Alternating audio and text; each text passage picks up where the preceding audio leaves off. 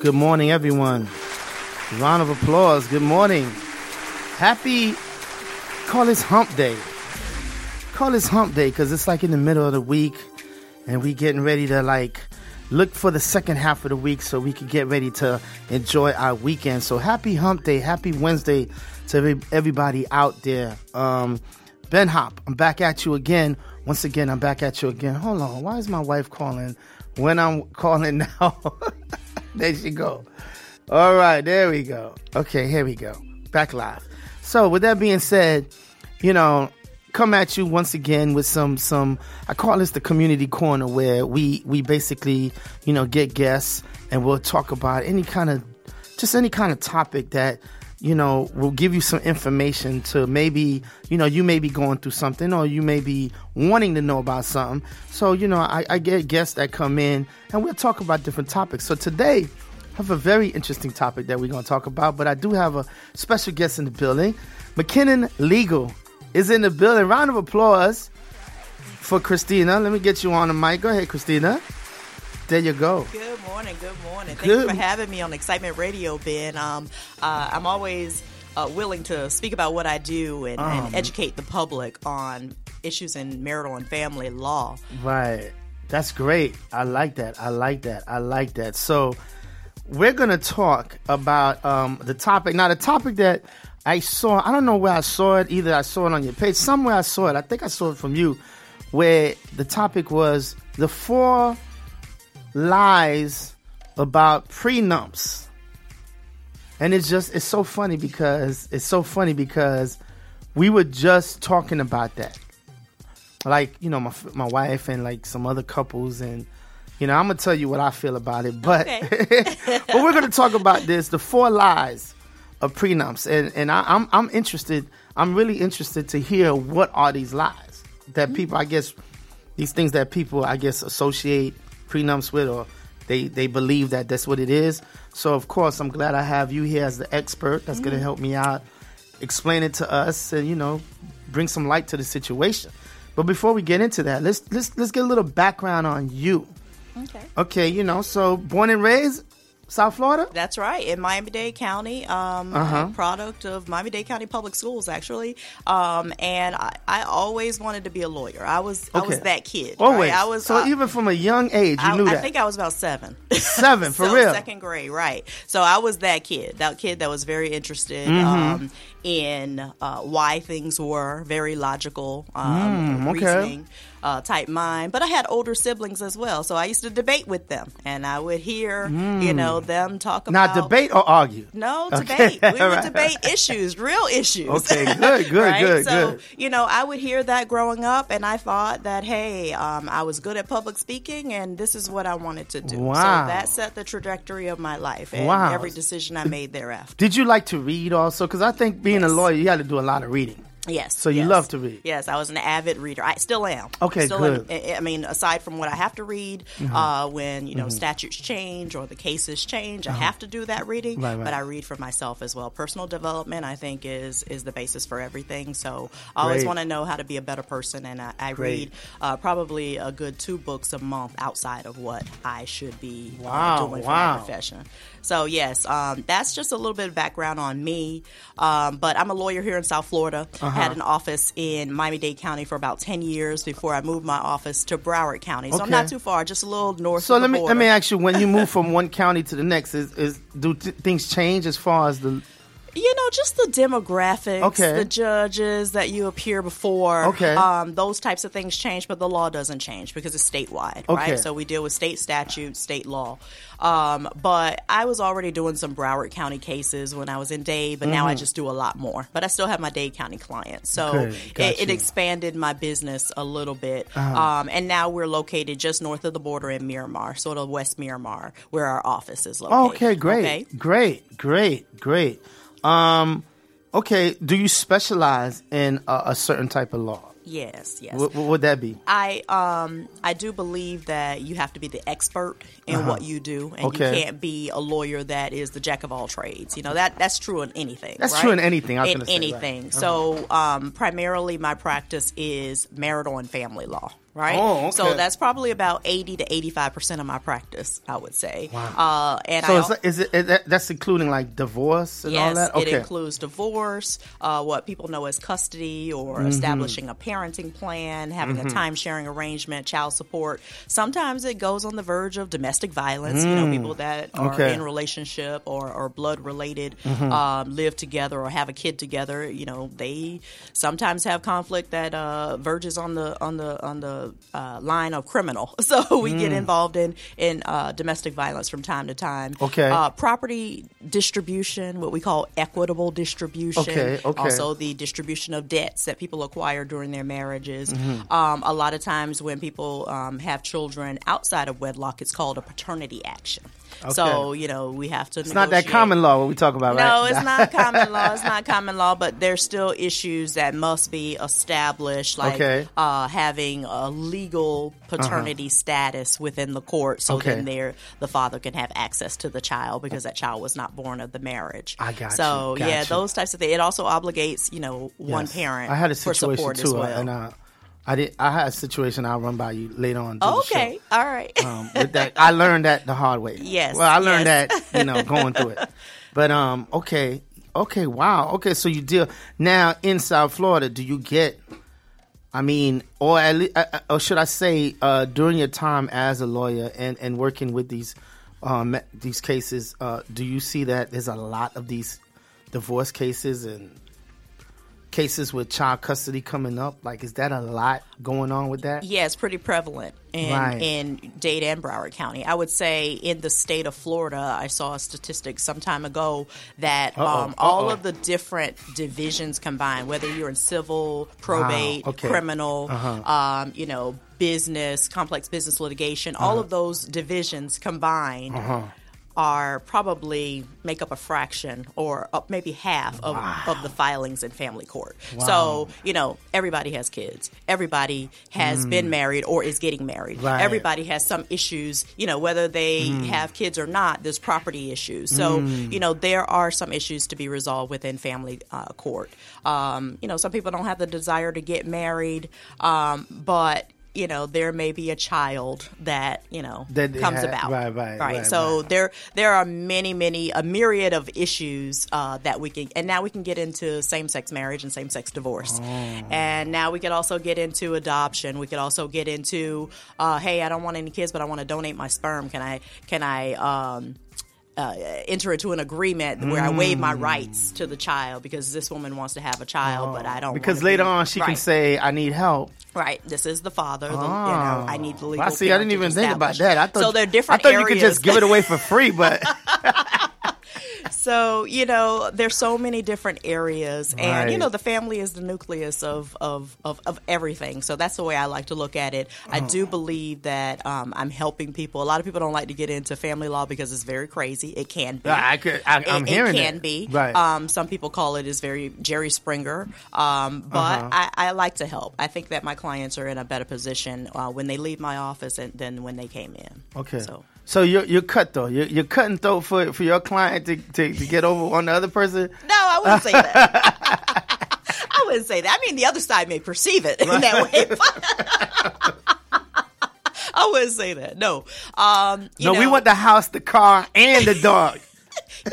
She's entitled to it. If there were some wrongdoing or some fraudulent transfers that may entitle her to that. But, hey, every situation is different. We certainly need to look at it on a case-by-case basis.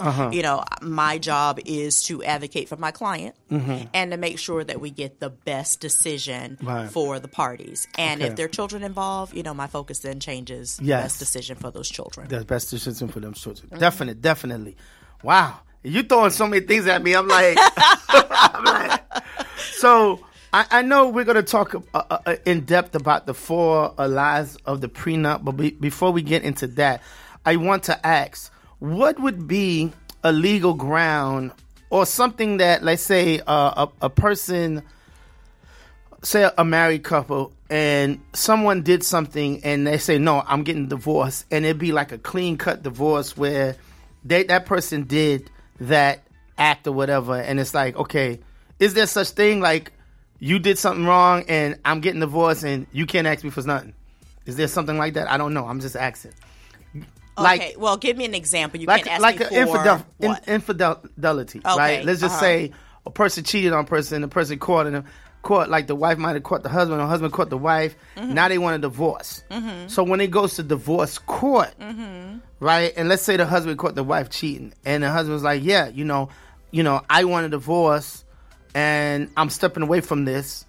Now, once they step away from this, can they also say, listen, I don't want to, I want to keep whatever I want to, because of they were done that way. You get what I'm saying? I understand what you're saying. If I'm making myself kind of clear. Without a prenup. There was no prenup. Okay, without no prenup. Right. Okay, so Florida, by statute, is what we call a no-fault state. There you go.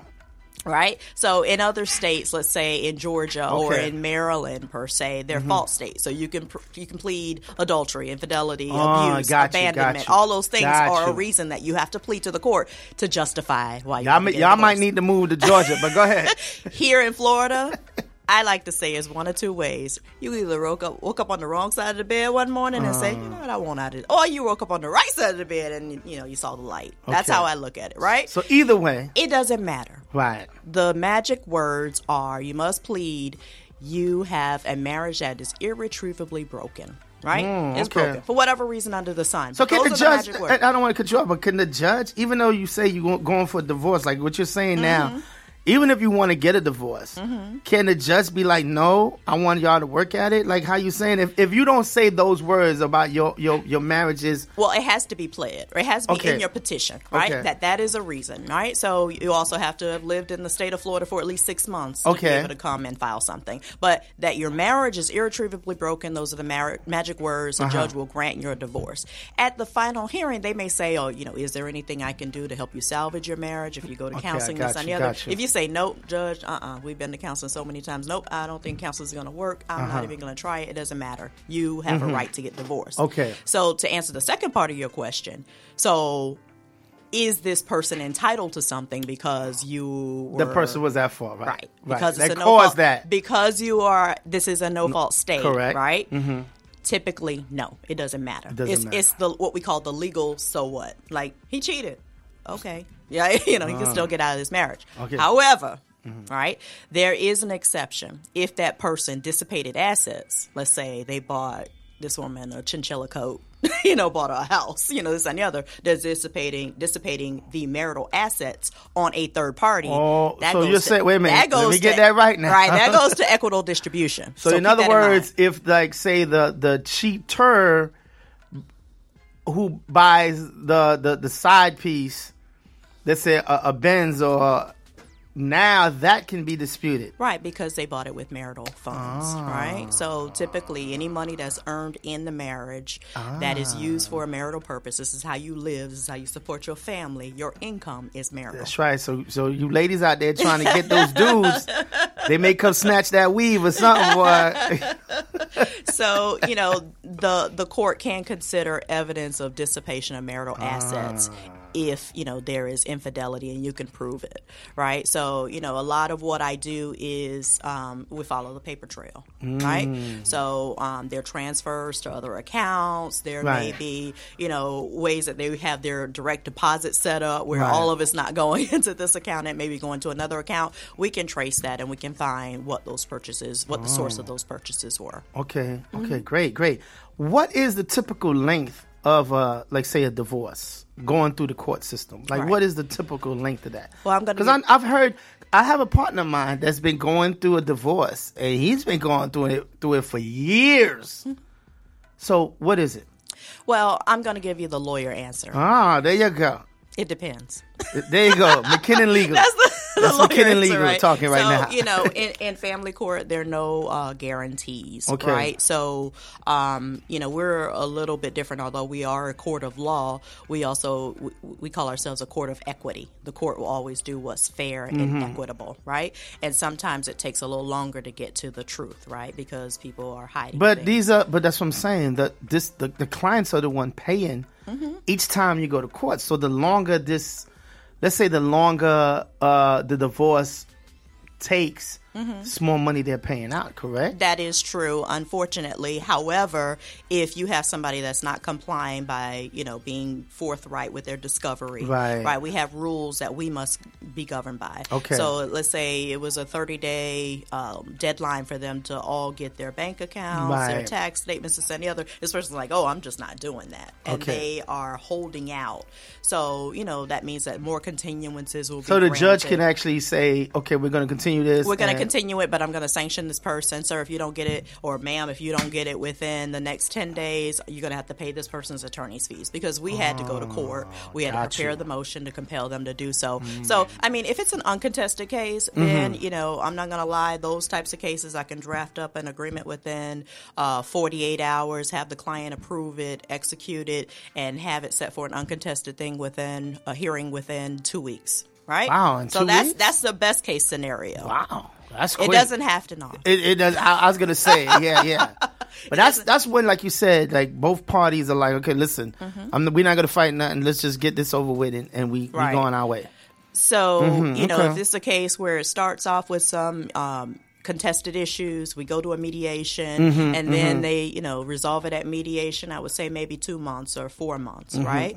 However, but if you have a long-term marriage, there are kids, there's multiple properties, there's retirement, there's all these things at stake, you're going to have some very hotly contested issues, and a lot of preliminary hearings. If we don't have all the discovery, we can't set down a trial date, right? I can't try a case without proof. Okay. So sometimes, cases can go 2, maybe 3 years down the road. Wow. So I think my longest case in my office presently has been open for 3 years. Okay, and that's only one of them, though. Right. But most of them we resolve beforehand, or we try the case pretty quickly because there were very limited issues. Okay. So I want to jump into the topic here. And like I said, we'll come back and forth because I do have a bunch of things just running through my head. Okay.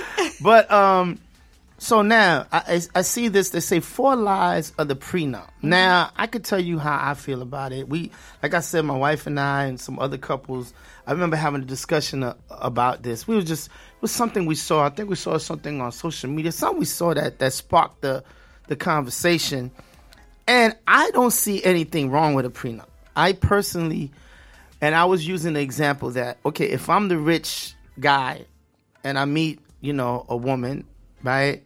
How do I know that this woman is actually, in it for me or in it for my money? You get what I'm saying? So I don't see anybody saying, hey, let's do this. But then I know people look at it like, okay, if you put this in place, you're already setting yourself up to fail. Like you're putting this in place because you're saying that it's not going to last, and let's put this in place. Right. Well, first off, yes, the first misconception or lie. Okay, what's the lie? So I might have to write this down. I put it sort of simple in the title, lie. The lie. So basically, misconception, right? Or fallacies that people believe about them is that you have to be rich, and you don't. Okay, right? There you go. You don't have to be rich, right? Because a lot of times when people are just starting out, they don't have anything anyway. It's during the course of the marriage that you acquire things, right? It's during the course of the marriage that you may get that promotion or start a business. Right. So, you don't have to be rich. Right. However, you don't know what the future holds. You don't know where God is going to take you, or if you believe in God, right? So, and I just want to ask you this before I forget. So let's just say what you're just saying now. A couple starts off with nothing. But then one, and I'm not going to make this a male or female thing. Let's just say one party in the couple ends up becoming very successful because of their hard work and everything. And of course, they had the support of the other one, of other significant other. But now, can they come back? Even they were married. Can they come back now and say, okay, let's do this prenup after they were married? Well, after they were married, remember that means after. It means post. So it'll be a postnup at that point. Oh, so anytime after the date of the marriage, right, it's a postnup. So it's similar, but it's not something where marriage was what we call the consideration for the agreement, right? So you have to give, like what Trump is always entangled in, that quid pro quo. You have to give something to receive something. Mm-hmm. So the marriage itself is the consideration or the quid pro quo for the agreement. Gotcha. After the fact, it's the post. Right. It's the post-nup. Okay. But the consideration there is what you're giving up or what the other person is going to give to be able to resolve their issues amicably, right? Okay. A lot of times now I'm entering, and I'm not going to get into this too much, but I get a lot of post-nup requests at separation because Florida does not have a legal separation statute. So people say, well, we're just going to separate. We're going to live separate and apart. We're not ready to get divorced yet. We might, recoup, get back together and preserve our family. But right now it's not working. We're just going to do our own thing. And they'll enter into a post-nup. So let me get this straight now. You said it does not have a legal separation. What do you mean by a legal? Like, what would be considered like legal separation? Well, in other states, right? Sort of those fault states, like I mentioned, Florida, Maryland, they have a separation requirement, right? Before you can get divorced, not only does it have to have a reason to get divorced, a cause, but you have to be separated for a period of time, a year or so. Let's just say it's a year separation. Okay. So a lot of people do a separation agreement.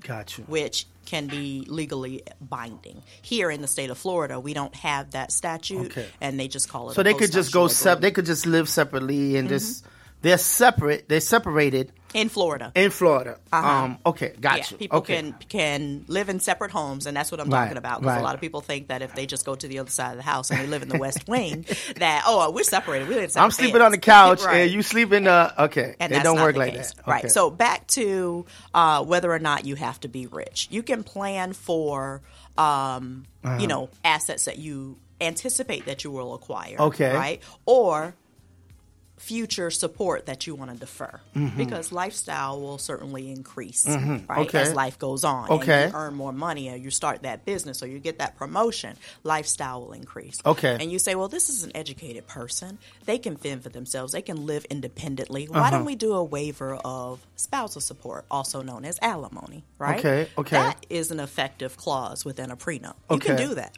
The only things that you can't waive is child support, future child support, stuff like that. Because, whatever you two make is what the child is entitled to. Right. So you got to support the child. You can't waive those types of things.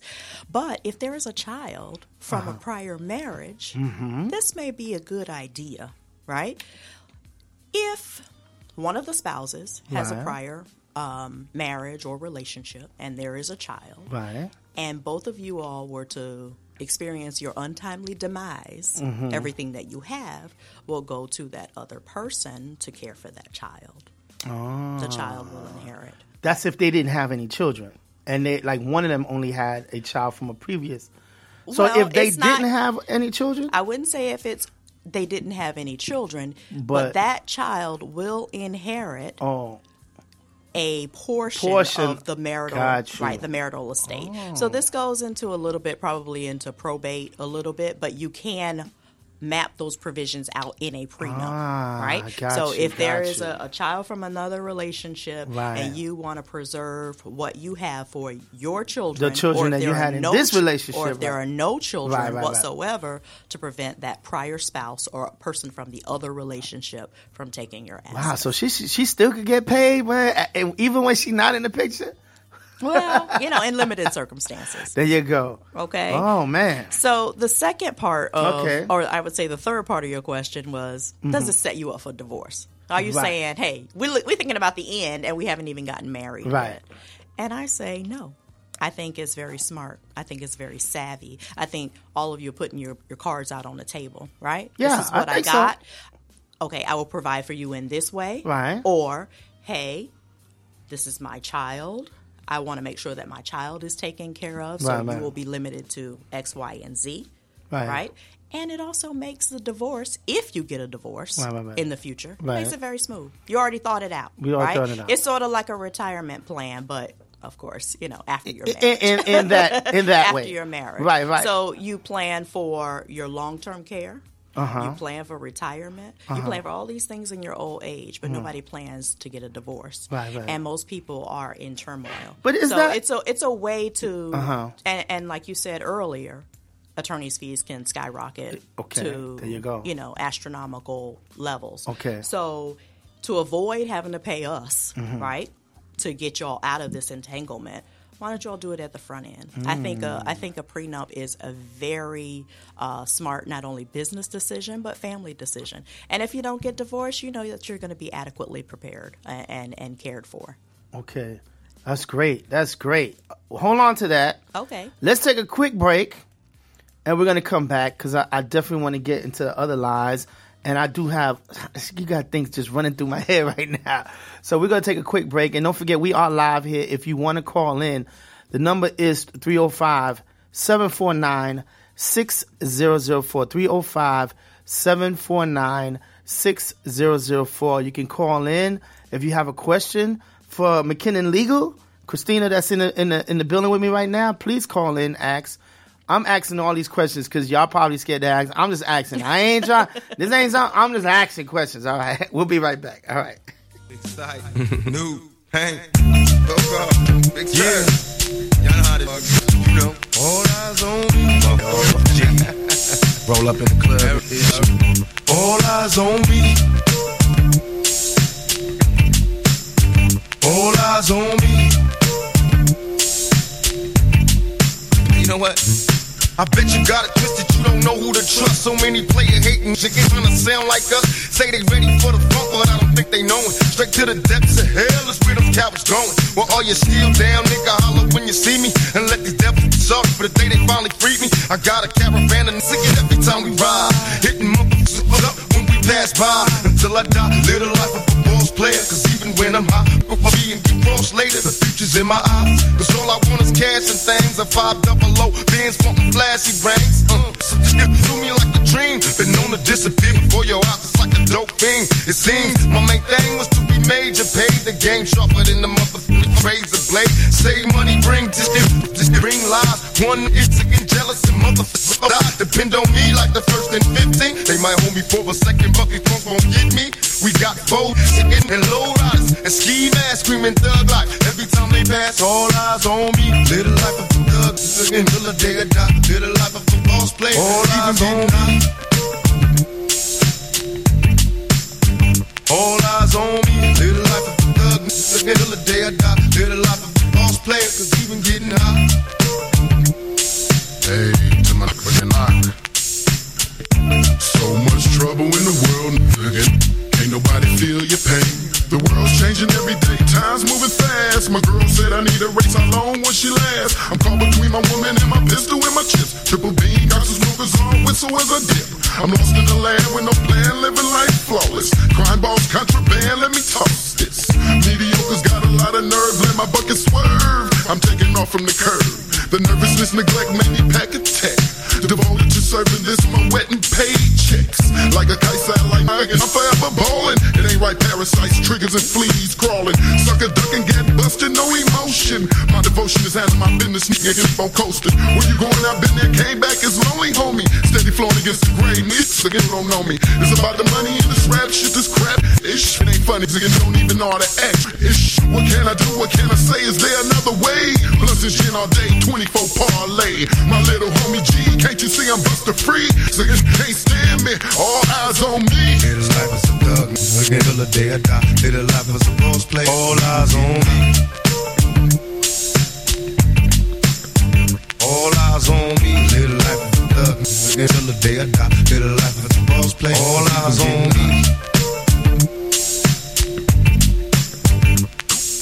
The feds is watching, tickets plotting to get me. Will I survive? Will I die? Come on, let's picture the possibility, giving me charges. Lawyers making the grip. I told the judge I was raised wrong, and that's why I blazed. So it's hyper as a kid, old as a teenager. On my mobile, calling big shots. On the scene, major, packing hundreds in my drawers. On the law, I just fuck with a passion. I'm living rough and raw. Catching cases at a fast rate, falling in the fast lane. Hustle till the morning, never stop until the cash came. Live my life as a thug, until the day I die. Live my life as a boss player, cause even getting high, these niggas got me tossing ish. I put the top down, now it's time to floss my ish. Keep your head up, nigga, these motherfuckers up. Up in the bins, burning rubber. The money is mandatory, the hose is for the strap. This criminal lifestyle, equipped with the bulletproof vest. Make sure your eyes is on the meal ticket. Get your money, motherfucker, up your bitch and we'll kick it. All eyes on me. Live the life as a thug, until the day I die. Live the life as a boss player. All eyes on me.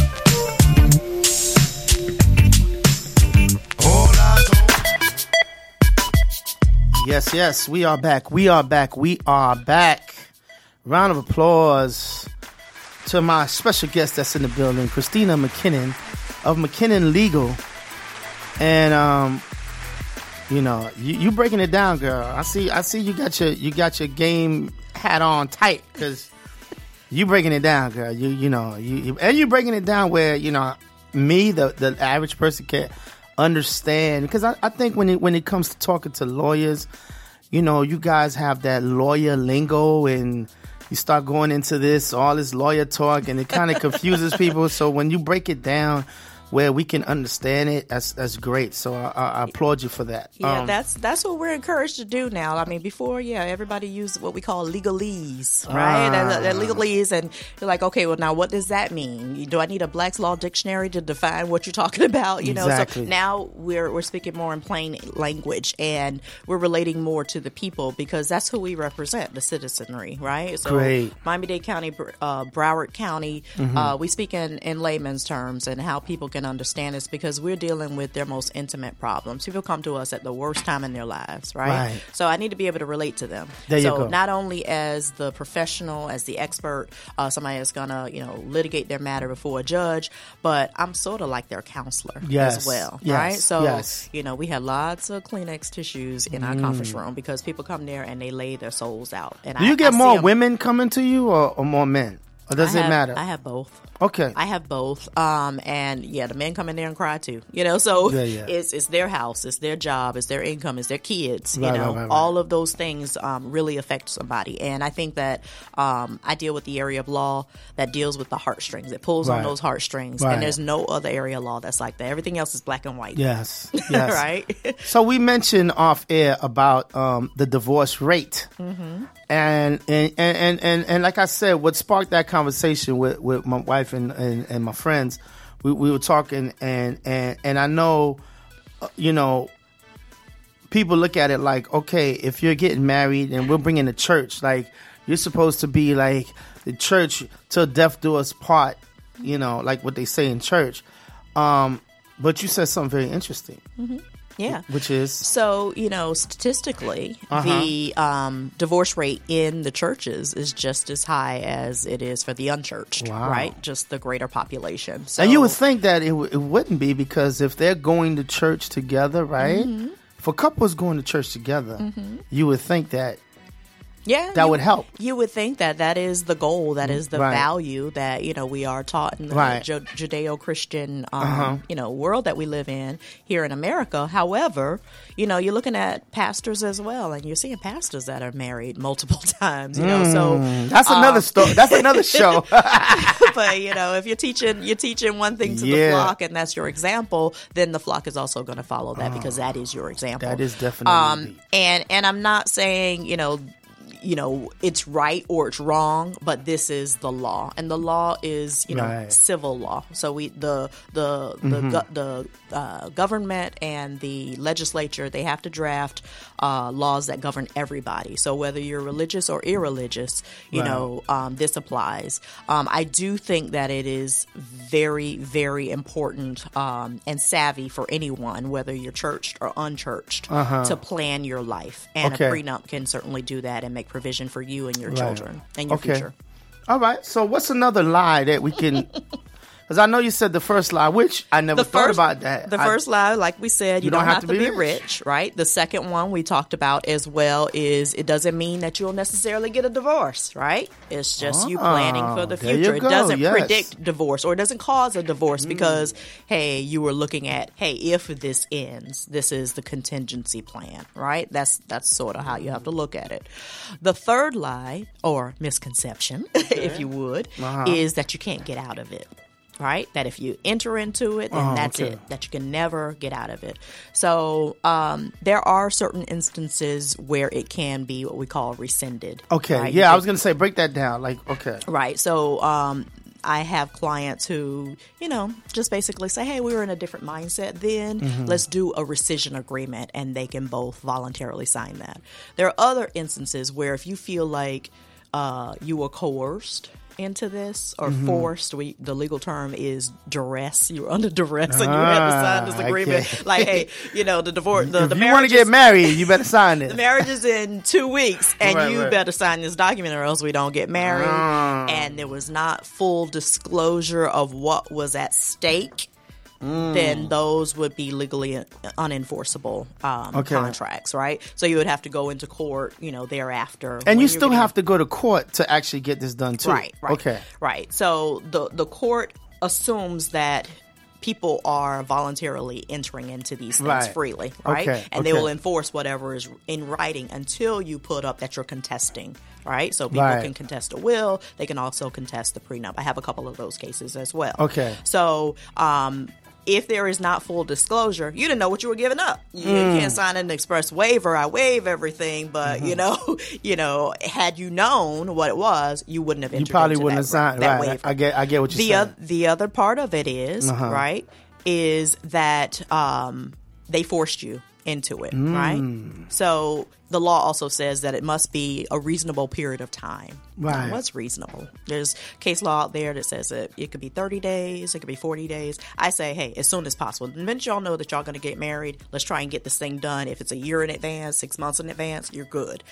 More so, 45 days, 60 days out from the wedding, you're probably cutting it close, right? So let's get this thing done. Let's make sure that you all have this thing executed. There's full disclosure. I make them sign off on their financial statements, share it with the other person, that they agree that they are aware of what these assets are. They are aware what they're waiving. They're aware of what they're getting. They sign every single page. They notarize it, and it's all on film. So how can let me ask you. So let's say if you're dealing with a young couple and they want to get a prenup, but they have nothing to put on the table.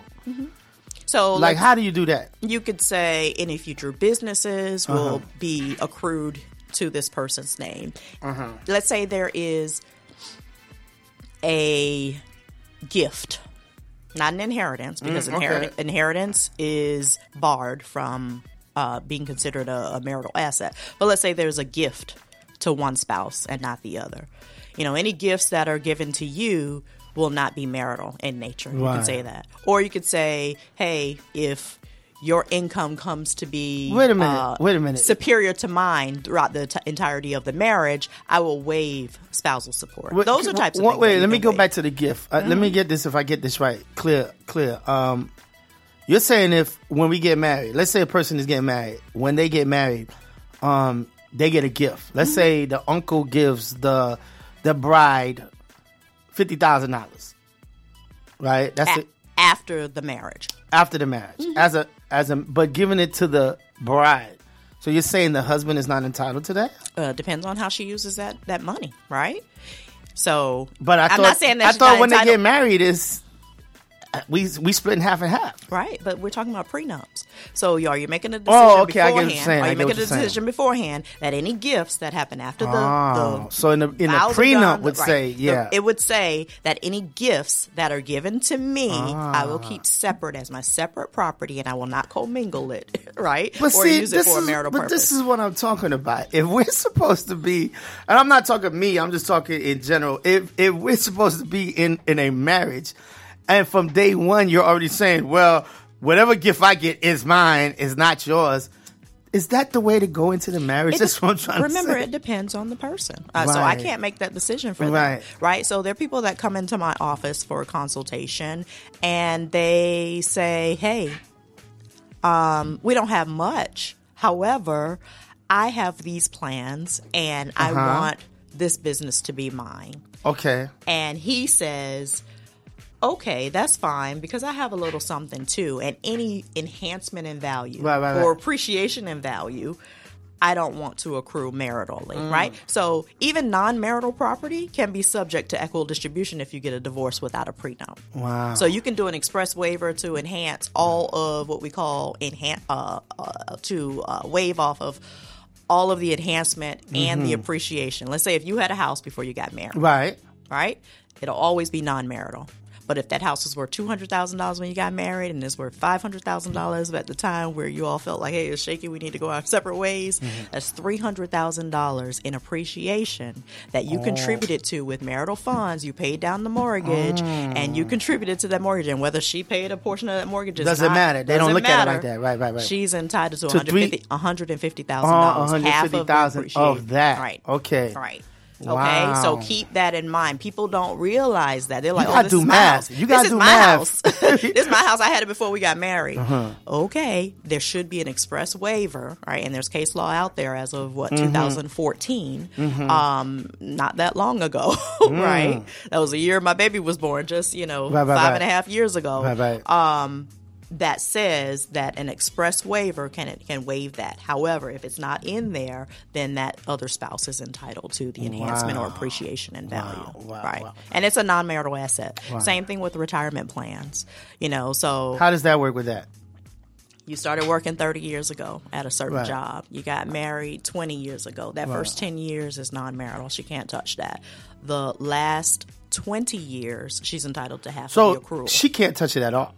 Right. She can't go to court and say, she can't go to court and say, well, we've been married, I want half his retirement.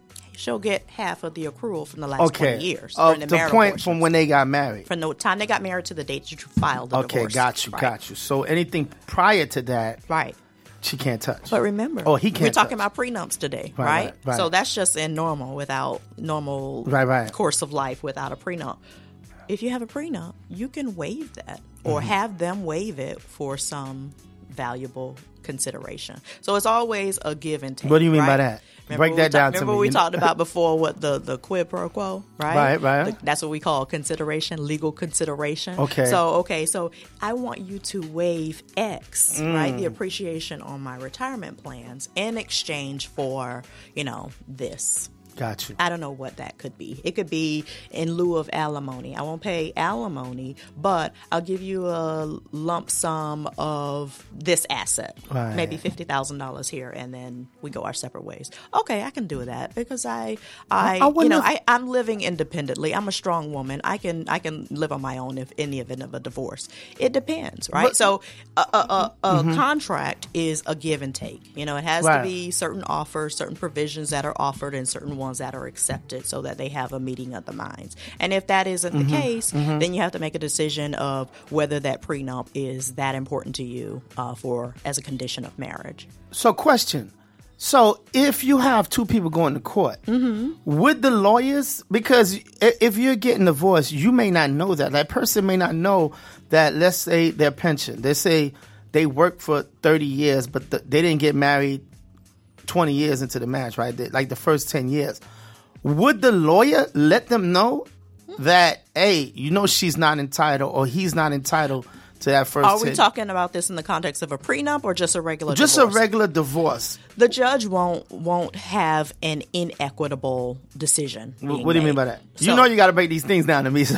Like I said in the beginning, this is a court of equity. Okay. Right? So the statute says that we must lay out on all assets, all debts, all issues that are being considered what's marital and what's not marital. Gotcha. So before we go to trial, there is a statement of assets, a statement of debts. So it shows a list of things that you have. We already know the date of marriage. Of course, we know the date of filing because it's in the court docket, right? And we're only talking about that marital period right there. Anything extra, the administrator of the retirement plan will not. So even if the person doesn't know about it, it has to go through the courts like that. Like in other words, well, I mean, like I said, if we're talking about it in the context of a prenup, they will know about it because there must be full disclosure. Gotcha. However, if you have two people that are handling their divorce on their own, the judge is educated and well informed to know to ask the right questions and know what to divide. However, if they have two lawyers, all of that stuff, I'm sure the lawyer of the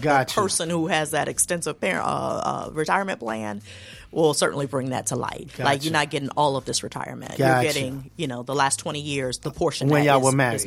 I got you. Right. Okay. But in the context of a prenup, all of that stuff should be disclosed disclose, and someone can put a provision in there that you waive that appreciation, you waive that enhancement in exchange for something else that may be valuable to the other party. How does the prenup work with children? Or is that with the divorce court? Like in the prenup, can they say, well, okay, we have the kids, I'm going to take the kids. Can they say that in the prenup and say, well, I'm going to take care of my kids? No. They can't say that. No. So prenup, like I said earlier, you can't waive child support. Okay. And you can't necessarily. But if they wanted to take like say that a man and a woman, they want to get divorced, they do have the prenup, or they had a prenup written up, and they said in the divorce, say the husband was the one that had the finances, and he said, well, he's trying to. I'm just asking the question, right? And he's saying, well, I want to. If this doesn't work out, I'm going to keep the kids. The husband says that. Yeah. The husband said, "Can he say that? If there is an agreement, right. I guess she would give her kids away voluntarily before the marriage even happened." But I doubt. I mean, these are kids they had together now. I understand, but I don't know if the kids preceded the marriage or if these are kids that they're going to have during the marriage. Okay. But remember, a prenup is before they even walk down the aisle. Okay. So I find it hard to fathom any woman saying, because in your example, you say it's the husband, right, who makes all this money and says, "I'll keep the kids." Right. I find it hard to believe or fathom that any woman will say, okay, all right, I'm just going to give up my kids that I haven't had yet in this marriage. Gotcha. Right? However, if the parties agree that it would be economically feasible in the best interest of the children, they can enter into whatever agreement they want.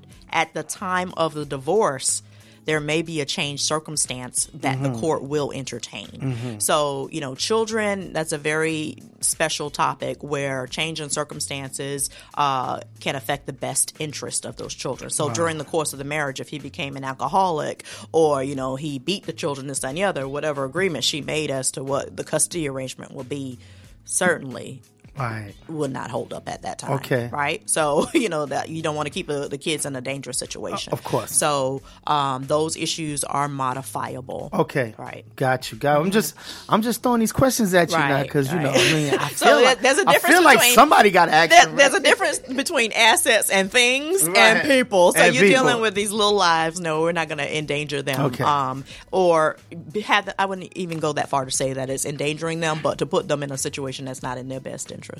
Okay. And I think there's another lie or misconception. Yeah, basically that, there's a lack of trust there. Lack of trust. Right. So the misconception is that if you enter into a prenup that there is a lack of trust.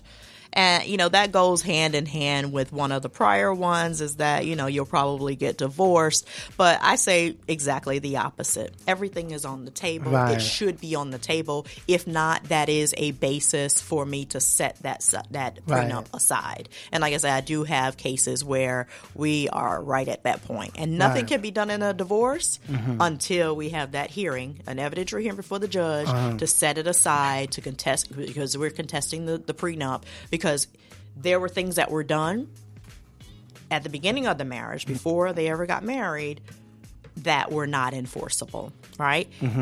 One person didn't disclose, or perhaps there was not enough time where she could get or he could get viable counsel to review. They didn't have adequate representation. They were forced into it or felt like they were pressured into it, what we call duress, those types of things. But in general, I think that, this is honestly and openly coming to the table with everything I've got and saying, let's map out a chart for, if this does not work. This comes to that. Right. So that we'll save on attorney's fees. Right. We'll save our family a lot of turmoil because a lot of the children, a lot of the parents, in my cases, are all in counseling and they're messed up in the head because they're going through the worst time. It's crazy. It's a crazy time. Yeah. So, it can be a very responsible thing to do at the beginning. For whatever reason, I do think because we live in this Judeo-Christian society, it is taken on a very negative connotation, but it doesn't have to be. So do you feel maybe it's like a generational thing that more people may be geared to get the prenup? Like, is it like a millennial thing or a Generation X thing or booming, what do you call it, the baby boomer thing? is what people aren't. Well, of course, the divorce rate has risen a little bit, but people aren't getting married as early as they used to. So that's what I'm saying. So is it? So, people are having some stuff by the time they get married. Right. So back in the day, people would get married by 20, right? 20, right. 21, early, 22. Early, they right. get so married. Now, and now, they're getting married well into their 30s. And, they've been on a job for some time or built a business or have a bid in retirement or bought some houses. Those types of things are steering their decisions towards getting these prenups. Gotcha. And it's a very smart thing to do. Gotcha. So, my role as the lawyer is, I fight once I'm retained on a case. I don't try to steer a person one way or the other. It's truly their decision. Right. And I want them to know that is their decision. I'm not trying to say, oh, yeah, you really need to get this when they come see me. No, that's not my job. But you got all this stuff? You better get this. That's not my job. But once they retain me and they are clear on what they want, right? It's my job at that point to make sure that that's what they get. That's what they get. Right. Okay, so me as the lawyer, I do think that there are those. But that's me looking at it from a legal standpoint. Right. I'm not going to get into my personal situation or anything, but you've shared yours where you think one thing and your wife thinks another. Right. So, in those types of situations, perhaps both of you all consulting with an attorney, whether you want to do a post number or not, but just to get educated on what the pros and cons are. I'm sure y'all going to be married. Oh no, I could not step to my wife and say, "Baby, I got an idea. Let's go get a prenup." Hell no. Well, you can't get a prenup at this time because you all have been married for some time. But it'll be a post nut. Hey, can we get a post nut? No, I mean a post nope. She'd be like, a post what? Nah. She'd be like, yes, so you won't take any of my retirement in the event that you act up, exactly. Right? Nah, but I get it. So okay, so it's definitely. So what is a course? First of all, just an average course. I know the course may vary, but what's the average course of just a divorce by itself? Like without the prenup, and we'll ask, right? I'll ask that, but just the average course. Like, what would someone have to pay? And it's probably an average cost because, like I said, it probably goes and fluctuates or whatever. What would you say that is? So I'm gonna give you that lawyer answer again. Yes, it depends. So does it depend on the lawyer too? Because I know sometimes, I've heard that people would go to like the best divorce lawyer to take on a case because they want the best outcome. Right. And of course, if you're going to go for the best, you got to pay the best. Right. So is that what varies the cost? Sometimes, yeah, okay. And also the length of the proceeding. So when I talked about it in the beginning, if it's purely uncontested and we draft up, there's minimal negotiation on this marital settlement agreement, and we can get them, divorced within 2 weeks as soon as we can get an uncontested hearing date. Those I'd probably charge on a flat fee, right? Because I know the number of hours that are going to be, got you, entailed. I have associate attorneys in my office that, we can charge lower rates because they don't have to pay my rate. I got you. Right? So I've been practicing for about 17 years, so my rate is higher. Of course. Kind of like me with my DJ. I'm like, hey, I've been DJing. You got to pay my DJ rates now, not these new DJ rates. Right. Go ahead. So, the newer lawyers or the lawyers that are under me in my office, then, you can get a better rate with that. But purely it's considering the number of hours. Okay, so it's the hours. If I spend, 50 hours on a case, then that's 50 hours times my hourly rate or my associate's hourly rate. Gotcha. If we spend 100 hours on a case, right, then they're going to pay double. Right. So it's purely that we don't do flat fees except on, like I said, the uncontested cases or something that I know I can resolve quickly.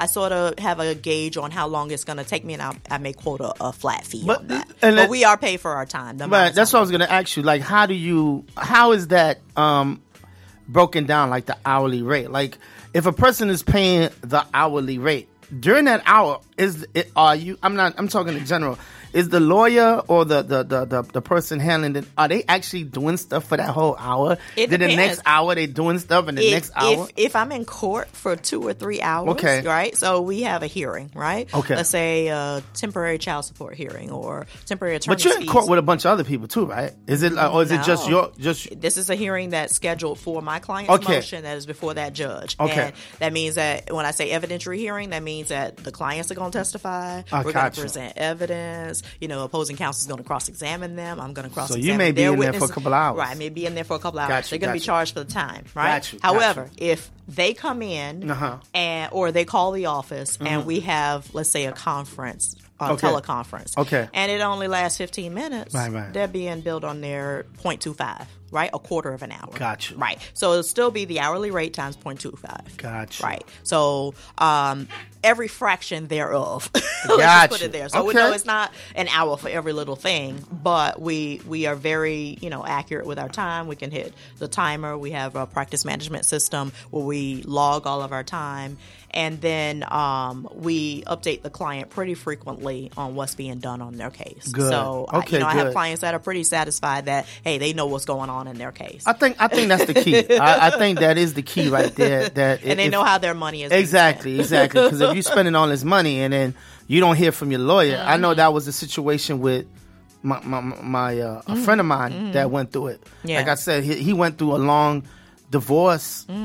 Proceeding, and then like you said, his lawyer was not communicating with them or sending them a bill. Yeah, so he had to I think he said he complained on the lawyer and he had to get another lawyer because so if you have a lawyer, just make sure that you're reasonably updated with your bill at reasonable intervals. So 30 days is the longest I would say somebody should go without receiving a bill. My office has a policy. We do it every 2 weeks. So we update them every 14 days with their bills so they see what's being done on their case and they're reasonably satisfied with that. Okay, good. So let's do this. Let's take a quick break and we'll come right back. Got some more questions to ask. All right. We'll come right back. I like that. You're educating the public out here. So, you know what I'm saying? So some of these people who don't have anything be like, you know what?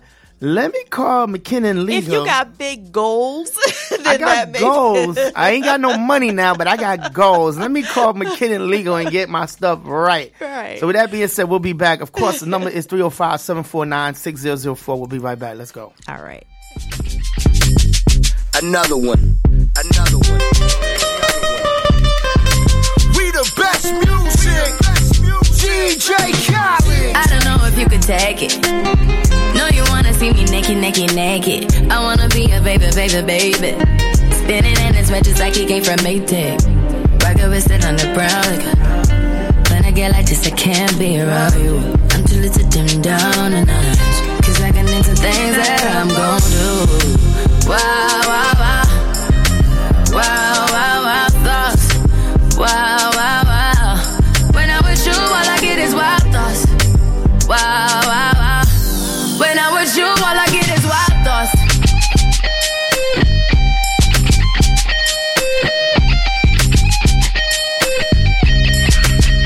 Let's go. I hope you know I'm for the taking. You know this cookie's for the bag. Kitty, baby, get her things to rest. Like the 68 Jets. Diamonds are nothing when I'm rocking with you. Diamonds are nothing when I'm shining with you. Just keep it white and black as if I'm your sister. I'm too hip to hop around, time to hit with you. I know I get wow, thoughts. Wow. When I'm with you, all I get is wild thoughts. Wow. When I'm with you, all I get is wild thoughts.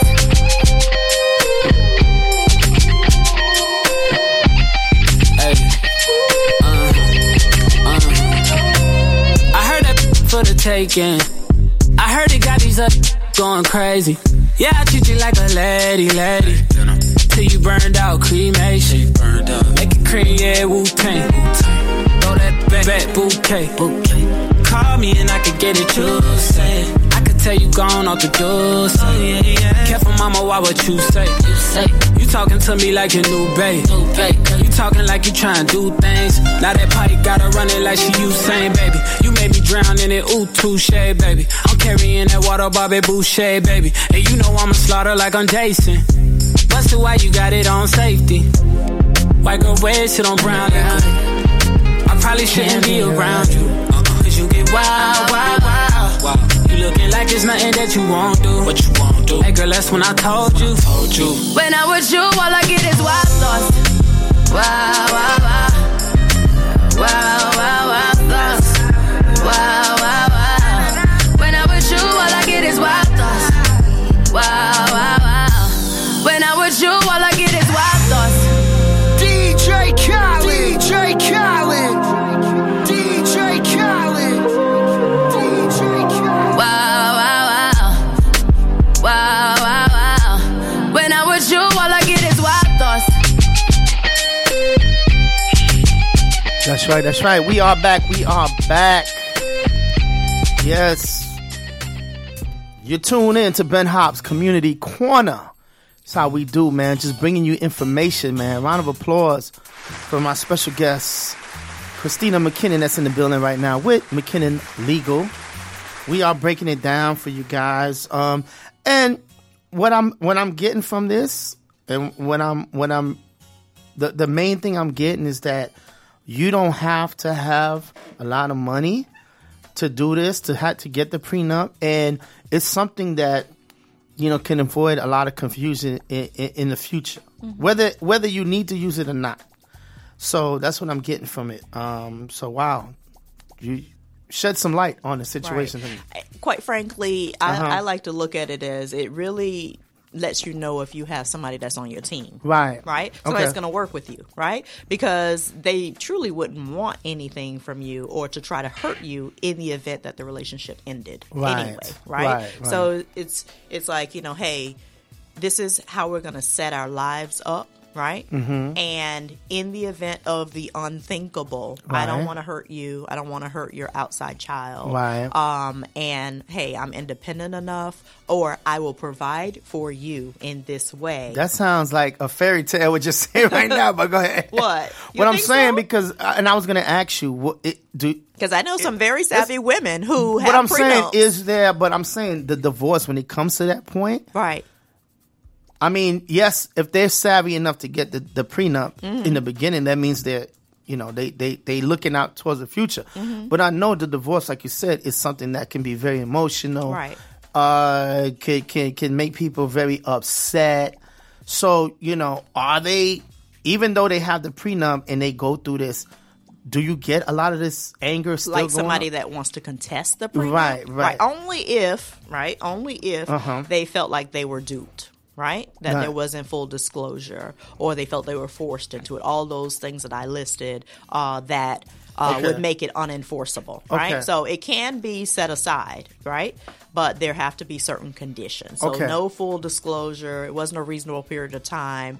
They felt that there was they were forced into it. Those types of things. Gotcha. Right? So there are legally laid out situations where I can go in, and I have, right? And we're doing so in a couple of cases presently as well, where we can go in and contest it. So it's up to the judge to examine the facts, examine the evidence, of course, examine the agreement. Right. But, the clearer sense is whether or not there was full disclosure. Do you have that financial statement? Did the other person see it? Was it what an accurate depiction of what you had at the time? Right? So, irrespective of what you have now, what you had at the time, did they know? Did they know what they were giving up? And if they didn't, then you might have a problem. There you go.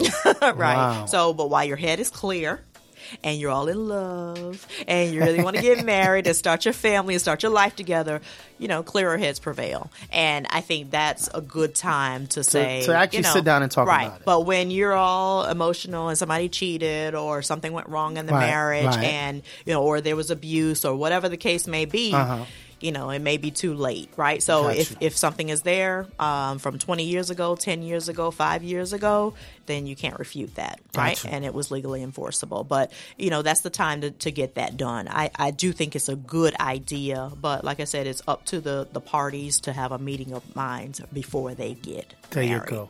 So we talked about the cost of a divorce. What's the cost of either a prenup or a postnup? Like, what would something like that cost? Well, that also would depend on, I would say, the issues that are involved. Okay. Right? So if I have a high net worth, high asset person, then, because now you have to do more. There are lots more provisions that have to be added, right? Something that is, I don't want to say complicated, but a very unique set of circumstances or facts that we have to sort of draft up or examine, then that would, raise the cost. But for the most part, I do those on a flat fee basis. Okay. And those, can range, and I don't usually quote fees. You don't have to. But that, that can range upwards of $5,000 for one of those. So for one of those. Okay. And for, let's say, our other example where the people didn't have anything, but they got goals, they got goals. They got those goals and they want to start that business, or, they think they're going places. And, hey, if that's it, then you'll probably get there. Right. And there is a need to protect what you have. Got you. Because the divorce rate is so high and the trajectory of how all divorces, whether Christian or not, or religious or not, are going, that's a good idea to do. Then those will be on a lower scale. So, I've had some that would range anywhere from $1,500 to $2,500 or $3,000. Right? Okay. But that's more on a flat fee because we're just doing an agreement, and hopefully they last forever. There you go. Hopefully they stay married forever, and we don't have to ever look at it again. Not to go too much off the topic, but what, in your opinion, as a lawyer, what would be the top things that people, couples, or whatever need to have in place? Whether it be married, like, and I'm actually like, because I know a lot of people don't have a will, right? Certain things. So, what would you say? Maybe the top 3 things that people should have in place, from like your view as being a lawyer, that should have in place. Okay. So, if something happens to them or something happens. Right, absolutely. Certainly, like, and if it's more than 3, you could mention. But I'm just going to mention everything I know. Okay. So, if you are married, certainly I believe in prenups and postnups. Okay, so right, pre to and lay postnup it out, because, like I said, it'll save you a lot of trouble if, in fact, the inevitable happens, or I wouldn't say inevitable, or the unthinkable happens. Unthinkable. Right? Okay. Unthinkable happens to save you a lot in attorney's fees. Gotcha. Right? I would also say get a valid will for all of your assets. Okay. Right? Get a trust if you have minor children. So a trust. Right, a will. A trust. What's the difference between a will and a trust? Well, the trust is an instrument, and this is somebody who does probate can explain it probably more in detail. Okay. And I refer out to a lot of those people as well in family law. But a trust is so that your minor children can, partake or be the beneficiaries of something. If I have an insurance policy and I say this policy is for the benefit of my 5-year-old daughter, it won't go to her. It'll go to my husband to care for her, right? However, that trust will hold those funds for her until she matures or, whatever I designate. Let's say she must have a college degree by the time she gets it. I want her to have some sense about her before she gets this money. I saw that on Power, by the way. The last episode. Right? So it'll be in a trust for a minor child. A business can also be put in a trust. Oh, okay, right? good. So that it cannot be touched. The trust itself holds that. Okay. I would have a designation for guardianship also. Let's say, both you and your wife, God forbid, but plane crash, this, that, and the other, and you got minor kids. Now you got Who's going to take care of your children? Oh, right? Have you thought about that? I don't know. I know that, some people are like, oh, no, none of my spouse's family can take care of him, so I want this, so that's, hey, we all got crazy family members. So, there's certain people that, will come in and take care of your kids, and you have no control of that because you're not here, and you didn't think it through. Okay. Right? So those types And that's called a what again? You have a designation of a guardianship. Designation of a guardianship. Right. Who would care for your kids, and then you would make a provision as to how those kids will be taken care of, where those funds will go, right? The other thing is a very important stuff you're talking about. Yeah, maybe a healthcare surrogate. You know, sometimes a spouse may predecease the other, right? Usually, you know, women live longer than men. So if you're, you know, there by yourself, who's going to take care of you, right? We like to think that our kids will, you know, hopefully they will. Hopefully they will. They'll come back and do what they need to do. But if that does not happen, you see a lot of seniors that are all alone. Right. And, you know, those types of provisions, you need a long-term care plan that needs to be in there. In that agreement. This is not in the nature of family law. This is not what I do. This is something that I would refer out to another But these lawyer. Are things that... But yeah, these are things that you kind need of to think about. protect you as an individual, as a family. Especially after people get a divorce, I certainly refer them to get their wills redrafted, to get those trusts done for those kids, you know, this, that, and the other. Because, you know, the family is still a family. It's just a different type of family, right? So the kids are going to have two homes. But if something were to happen to you, and God forbid if your former spouse predeceases you, then what's going to happen with your kids, right? Or if something happens with your kids, then who's going to be there for you in the end, right? So people are living longer.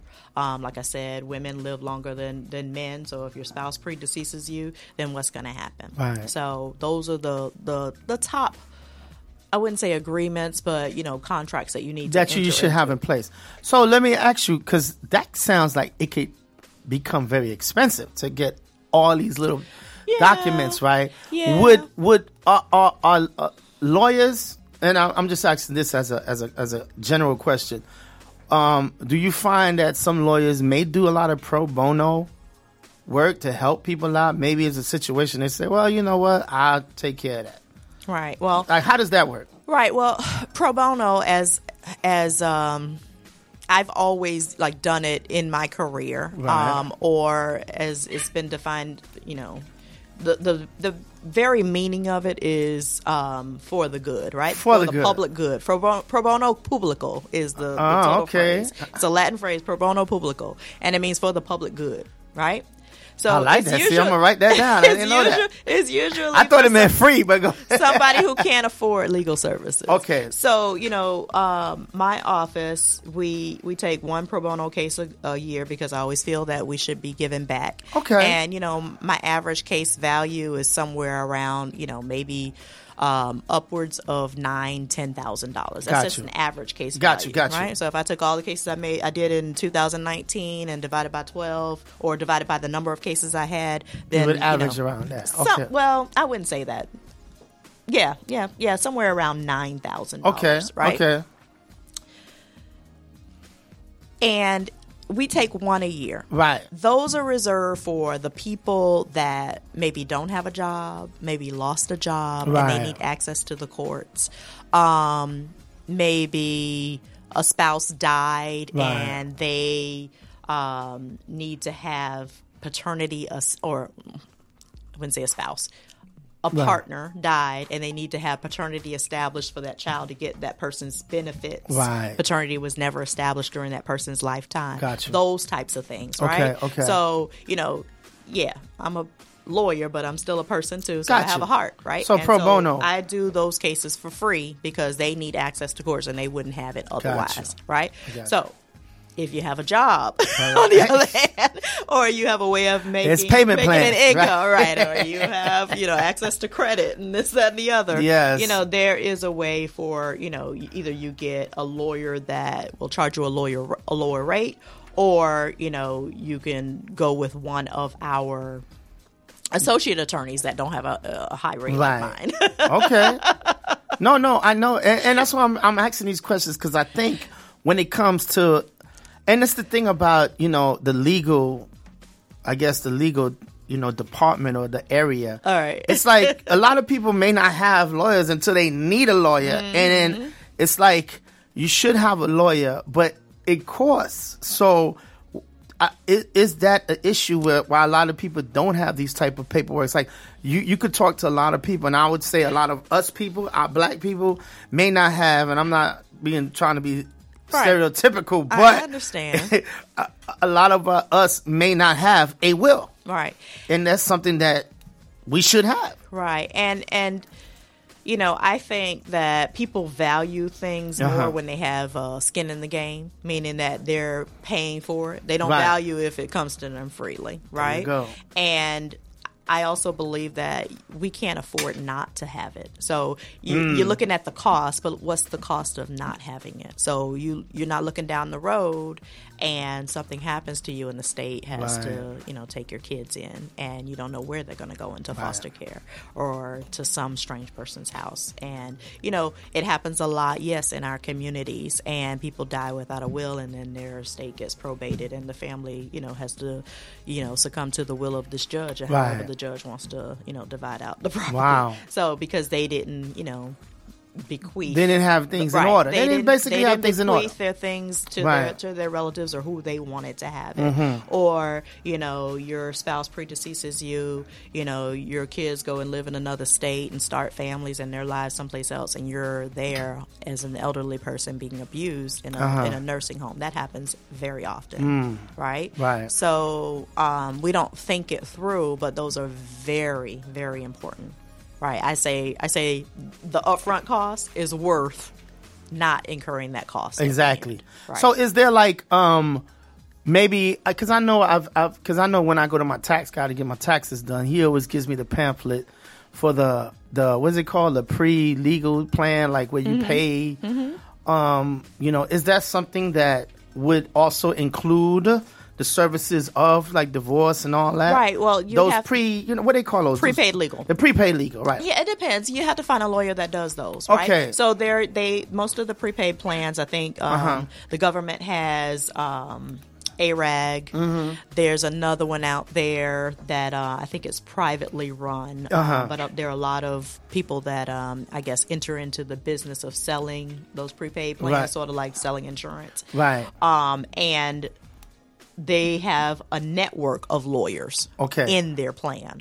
So you have to find one of the lawyers that's in their network. That deals with that. And if they do allow an outside network lawyer to come in, it would be for a reduced rate. Right. Gotcha. So I wouldn't be able to charge my hourly rate. I would have to do whatever the plan designates. Right. Gotcha. So you'd have to find a lawyer that does it. Right. Okay. There are lots of lawyers. So is that something that, let's say, the person who maybe can't afford, that's a good way to start? Able to afford it because you're paying into it every month, right? So the plan will automatically provide you with. It's kind of like insurance. You pay for insurance every month.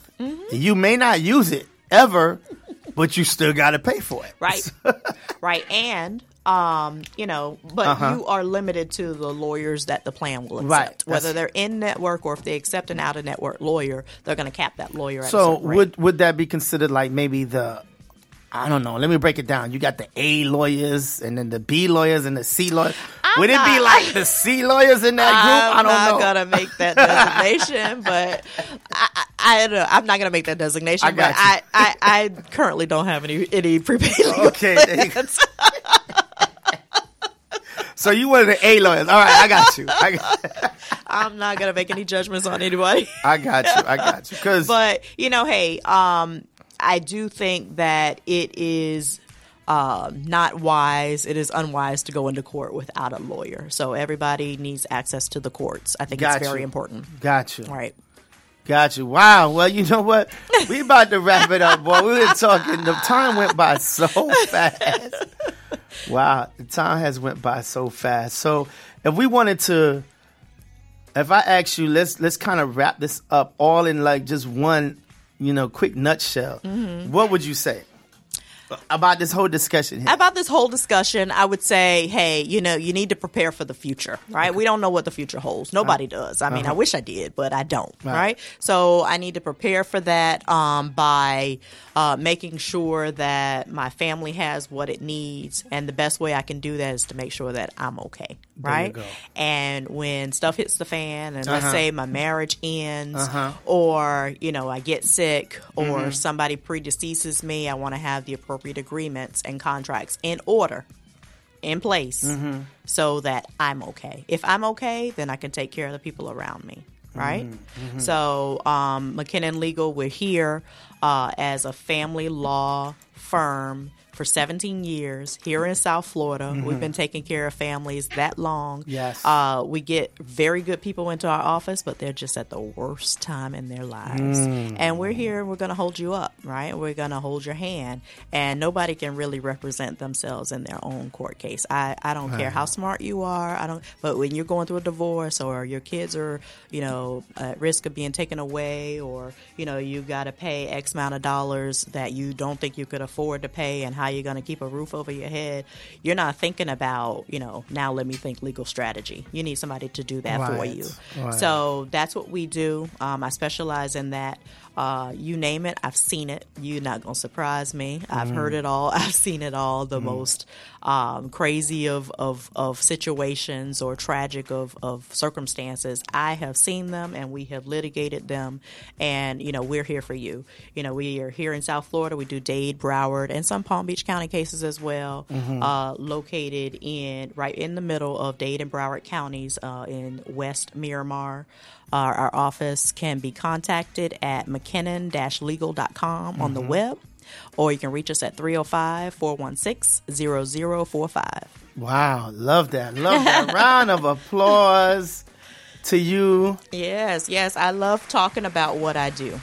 Yes, and I could tell you definitely do. You educated us today. I got some information, and of course, I'm going to talk to my wife, and I'll let her know what we talked about. I'll let her hear the show so she can say, "Hey, listen, this is what we talked about." You know what I'm saying? Well, I don't know if the listeners know, but I grew up with your wife. She's not going to get no posting up. I'm telling you. Oh no! No. I'm not saying that. So no, that's not what I'm saying. We're just having discussion here of topics here. No, I have no. But you know what? You all have a beautiful marriage, and that's a wonderful thing. And I'm gonna tell you, yes, you're right. It does. I believe that with marriage, yes, you have to work at it. You may have sunny days, and you may have cloudy days. Right. But at the end of the day, and like I said, when that discussion came up about the prenup, I was saying, I just feel like a person should protect themselves. Not saying that I want to, but I'm just saying I think that a person should protect themselves, because I was looking at, and I wasn't thinking about your misconceptions right here. I was just thinking about, you got money, you want to protect yourself. Whereas now I see you don't necessarily have to have money. It don't necessarily have to be a distrust. So now it sheds a different light. Right. And I know I have several colleagues, whether they're lawyers or what, but they're professional women who said, "Hey, when my husband and I got married, I didn't have anything. He didn't have anything. We both didn't have a pot to go in. However, I'm paying him alimony." Because she did something with her life. I wouldn't say he didn't, but she was in a superior financial making the money. And she's paying him alimony. Wow, okay. Right? So those are things you got to think about, right? So, hey, we're both going to be earning money. You're independent. You can stand on your 2 feet. There you go. Let's make that waiver so that, I'm not paying you for the rest of my life. Round of applause. McKinnon Legal.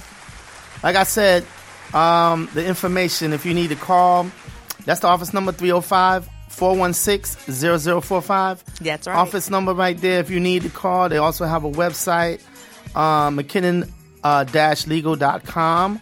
Go on the website if you need any, some legal advice when it comes to this area right here. I mean, if there's something you're dealing with, hey, get the legal advice. And so with that being said, thank you so much. Thank you for having me. Thank you so much. And I appreciate the talk. And thank you for finding time, too. I know you're a busy person, so thank you for finding time to talk to me. So I appreciate the talk. We'll see y'all. Y'all keep it locked. ExcitementRadio.com. Ben Hop Community Corner. Make sure you keep it locked. ExcitementRadio.com. All right, peace. We out.